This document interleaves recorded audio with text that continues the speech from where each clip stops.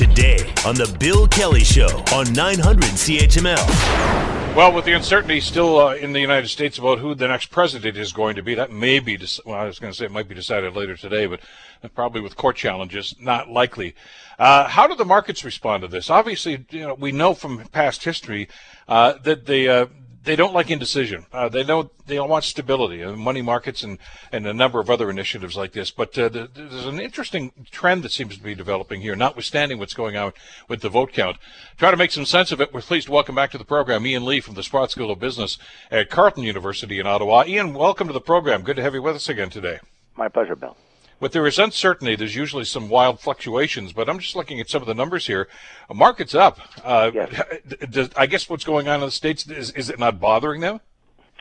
Well, there is, it's funny, or odd. I mean, people think there's a tremendous amount of uncertainty. There's actually a lot of certainty that's occurred. And I want to explain that and unpack that. The biggest certainty that's occurred is that the Democrats are not taking over the Senate. Yeah. And that is crucial because under the American system, under the Canadian system too, a bill has to pass through both houses, the House of Commons and the Senate. But in the Canadian system, there's party line voting. The party in power instructs, every MP knows for the Liberals that they've got to support the bills of the Liberal Party. And likewise in the Senate, where they're appointed by the Liberals. In the American system, the elected official, even though they're attached to, they're a Republican or they're a Democrat, they're much more independent, especially in the Senate, because each senator has to, or would-be senator, has to go and raise enormous amounts of money to get elected. Mm-hmm. And so they're almost like entrepreneurs, political entrepreneurs. And the president cannot order a senator and say, you must vote for my bill or else. Or else what? They're in for 6 years. It's up to them to raise the money to get reelected. Now, of course, it helps to have a popular president in the same party, but my point is the president doesn't have the same whip over senators in the States that a prime minister has over MPs, because the MP wants to serve in the cabinet. Sure. And they're not going to get into the cabinet if they're bucking the party line. In the States, the senator is very powerful in his own right or her own right because they serve on committees. So that's the unpacking it, and you get a lot of senators who cross party lines, and they vote the interest of their state, which is the interest of being reelected. So if a president says, you know what, I'm going to, like Biden says, I'm going to pass some bills that are going to crack down on oil and gas companies, and you're a senator from an oil and gas state, it's very easy for you to vote against the president. Sure. In fact, Bill Clinton, most of the people voted in his own party against the NAFTA agreement, against Bill Clinton and his own party. So this happens regularly. Now to go to the bigger picture in this instance, the Democrats, the more left version of the wing of the Democratic Party, were really hoping to really go after the technology companies, Google, Apple, Microsoft, and really crack down on them. And they were promising to raise corporate income taxes. Well, the markets now know that's just not going to happen. It's just not going to happen because the Republicans either are going to retain control of the Senate, or it's going to be so close they know it will only take one or two Democratic senators to cross over and vote against the president. And the U.S. Senate is a pretty conservative institution down there. Almost everyone in the Senate, Democrat and Republican, are multimillionaires. So that's why the markets are so, shall we say, easygoing now. And those stocks that you just mentioned, especially the tech stocks, are doing quite well. Yeah. But they were doing well before the election, too. I mean, during a pandemic, those things just seem to thrive, and they've actually had a pretty good run. Yes. In fact, there's people throwing this term around all the time in the last 2 days now. Gridlock. Well, gridlock is just a negative, pejorative term for checks and balances. I mean, when the Americans set up their country and their constitution and their governance system, the founding fathers of the U.S., because I studied this when I was in graduate school, were very deliberately set up checks and balances so that the House of Representatives would act as a check on the Senate, and the Senate would act as a check on the House, and both would act as a check on the President, and so on and so forth. So what people are pejoratively calling gridlock is the way the system was designed. And so in the States, the system is set up to prevent radicalism, whether on the right-wing side or the left-wing side. And so if you're a radical conservative or a radical social democrat, progressive, well, the American system works against you. It's not designed for radicals. It's designed to push people to the middle, to the central, to the centrist point of view or positions on public policy. And that's what we're seeing right now with the election outcome on Tuesday night. And so Biden is going to be much more constrained now. Let's assume if Biden's elected. I think he will be. Yeah. He is not going to be running a radical agenda whatsoever. I mean, they have been the AOCs, who's a very, very left-wing progressive congresswoman, has been defanged along with those congressmen and women in California that wanted to go after oil and gas companies, for example, or the technology companies. Well, they've been basically defanged by the results of the election on Tuesday night in the U.S. Senate. You use gridlock, I say stability. I mean, that's the way they're going to look at it, isn't it? In other words, nothing crazy is going to happen here, so that's good for us. Exactly. Bill, exactly. You're going to see stability, no radical decisions, right or left, are going to be taken, whoever becomes the president, because it's so closely checked. I mean, I think it could end up 50-50 in the Senate, and with the vice president casting the tiebreaker. And people may say, oh, then that means Biden, if he wins, will always have 50 plus 1. No. Senators frequently vote against the president. Frequently, in the same party, vote against the president. Happens every week in the U.S. Senate. Well, as you mentioned, if you're talking oil and gas, I mean, there's a number of other things that are going on, too, because their prime consideration, you're right. I mean, I know they take the oath, and it's supposed to be to defend the Constitution, yada, yada, yada. But they're looking after their own self-interest. I mean, if you're from Kentucky, you've got different interests than somebody who's from California. Absolutely. Because you want to get reelected, and the California senator wants to get reelected, too. So you're looking at everything through that lens. You're absolutely right, and everyone knows, because we just hear the word endlessly. Both countries, diversity, and I'm not putting it down. There is tremendous diversity, and we assume immediately that diversity means ethnic and racial diversity. There's no question that that's one dimension or two dimensions of diversity. But in the States, there's huge regional diversity. Kansas voters are very different from California voters, and Kansas or Oklahoma are very, very different from Massachusetts voters. So you've got this tremendous regional diversity in the states. The agriculture states, those states that are more rural, those that are more, on the oceans, on the edges, and so as a consequence, that reflects in the voting of in the Senate. And so every vote, you have to put together essentially a coalition of interests to get a vote through the U.S. Senate. Whether it's on oil or gas or pharmaceutical companies or technology companies or agricultural support for farmers or a stimulus bill, it doesn't matter. You're constantly log rolling where you're saying, look, you support me on this bill and I'll support you on that bill because I want this and this bill. And so there's just endless negotiations. It's not like in Canada, where the Prime Minister stands up, says, we're introducing this bill, and it is going to go through the House of Commons, and everybody salutes. That does not happen in the U.S. system. Well, a classic example of that, Ian, was this this COVID relief bill. I mean, I know it went through the Congress, but remember Mitch McConnell and the senators, the Republican senators, came up with their own version of this. Yes. He didn't even have enough votes within his own party to pass it through the Senate. It's fascinating. Now, for those who are listeners who are saying, well, wait a minute, it doesn't look like that works like that in the House. The House of Reps looks more like the House of Commons in Canada. Yeah, not perfectly, but it's closer. The party votes the party line much more often in the House of Representatives. And if you have a strong speaker like Nancy Pelosi, Speaker Pelosi, she uses that whip.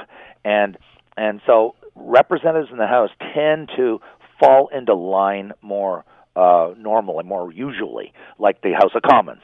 But in the Senate, I think the best way to characterize the U.S. Senate, there's 100 entrepreneurs political entrepreneurs in the U.S. Senate, and I think 98 of them are multimillionaires. Isn't that amazing? Yeah. And I'm talking both political parties. And so it's going to be fascinating to see. And I concur with you, by the way. I think when all's said and done and the dust settles, Biden will be the president. Yeah. And the Senate you're right. I mean, there are going to be 2 runoff elections, but not until after Christmas. And that could change the balance in the Senate as well. So whatever is happening, nobody gets a free ride. And we even saw that. I mean, there have been instances in the U.S. government where the president, whoever party that is, whether it's Republican or Democrat, on a couple of occasions actually has controlled the Senate and the House, and they still can't get legislation passed if they don't like it. Exactly. They do not vote along party lines down there on a lot of issues. So it's not going to be a free ride for anybody, no matter who's in the White House in the next couple of months. The other thing I had to ask you, though, is clearly, because I've been reading, as you have over the last couple of days, dozens and dozens of articles, most of it speculative.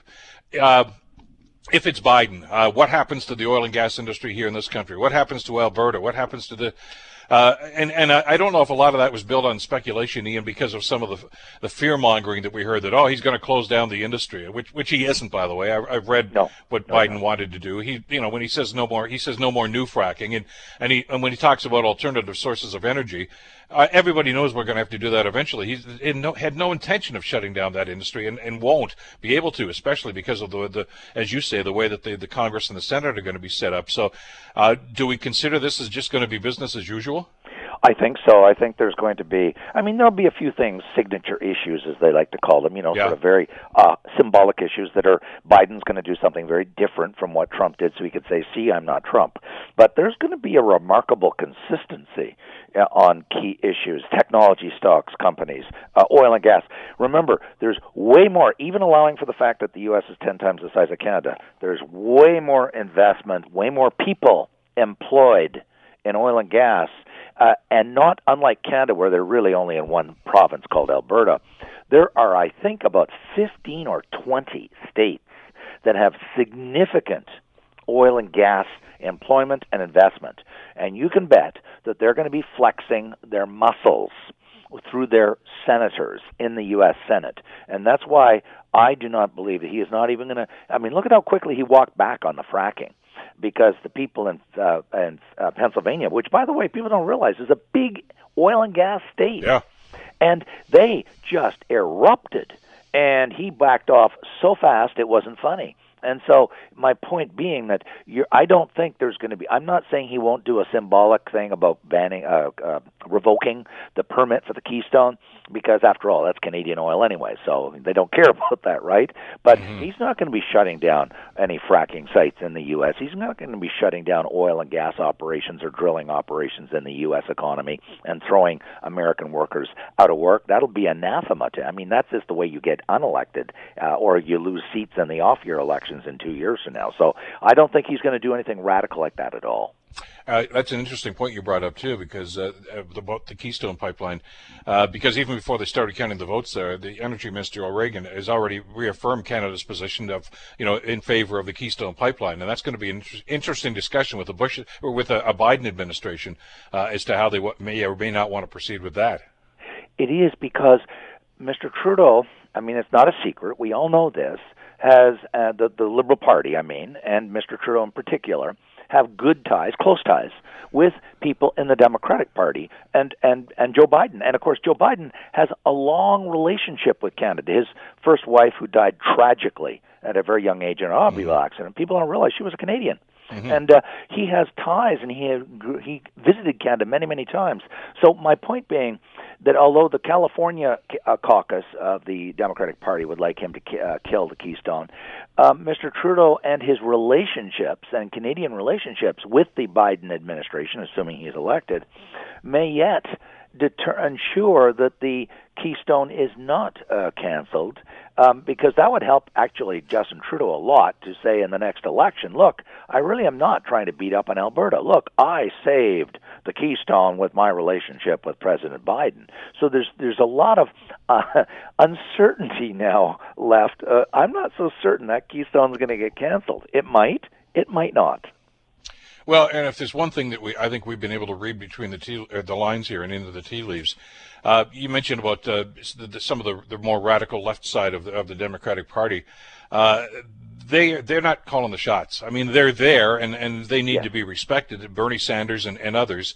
And I'm sure they're going to have some influence on things like social policies, et cetera. But they're pragmatists, as you said, Ian. When push comes to shove, Biden's a pragmatist. They're all pragmatists, and they're going to look for something that's going to, as you say, maybe cut down the middle, and they're going to have a little bit of this, a little bit of that. But because I know during the election, of course, everything gets a little crazy, and people make all sorts of accusations that Biden's going to acquiesce and give in to the radical left. That's not going to happen at all. I don't think so. Trump was making that argument, of course. Yeah. Because that's politics. But sure. I don't think he's going to. I think, as you just pointed out, and I think it's very accurate, he will tilt to the left on social policy, healthcare, because that's his signature issue, Joe Biden's signature issue. He's going to want to give more coverage to more Americans, the Obamacare. But I think on the mainstream, let's call it economics and of particular industry sectors, he is not going to be he's going to have the progressive left of the Democratic Party is going to be shut out. In fact, this is one time I agree with Gerald Butts, who's the big-time environmentalist, of course. He was on CBC last night, and he said that Biden's probably smiling at the fact that it's so close, everything, because that's going to allow him to say to the left side of the Democratic Party, sorry, the reality doesn't permit what you're asking me or demanding that I do. In other words, that the big loser in the election on Tuesday night was the progressive wing of the Democratic Party, because they wanted to do some pretty radical stuff, and they were counting on this. And the divided Senate, basically 50-50, and the very close victory, not the landslide, not the blue wave that was predicted, ironically gives more political capital to the centrists and the moderates like Joe Biden, and takes power away, if you will, because they don't have any leverage now. The progressive left, anytime they want to do something radical, Biden can say, "Hey, wait a minute! We're a divided Senate. I'll never get this bill that you want me to introduce or have proposed. We'll never get it through the Senate. So why are you even asking me?" So he's got more power now as a result of this. I mean, the classic example of that is OAC's, the Green Deal, the new Green Deal, which they were hanging over their heads. It was going to radicalize everything. Yes. That's not going to happen. There will be environmental initiatives, I'm sure, but they're going to be tempered. That's exactly my view. They're going to water down that green initiative. There may be some subsidies here and subsidies there, but they're not going to go after, as I've said, oil and gas. They're not going to go after natural gas pipelines. They're not going to go after oil exploration. They're not going to go after fracking. So it's going to be it's going to be very different than if there had been a blue wave. I think if there had been a blue wave, that the progressive wing of the Democratic Party would have put a huge amount of pressure on Biden, and they don't have that leverage now.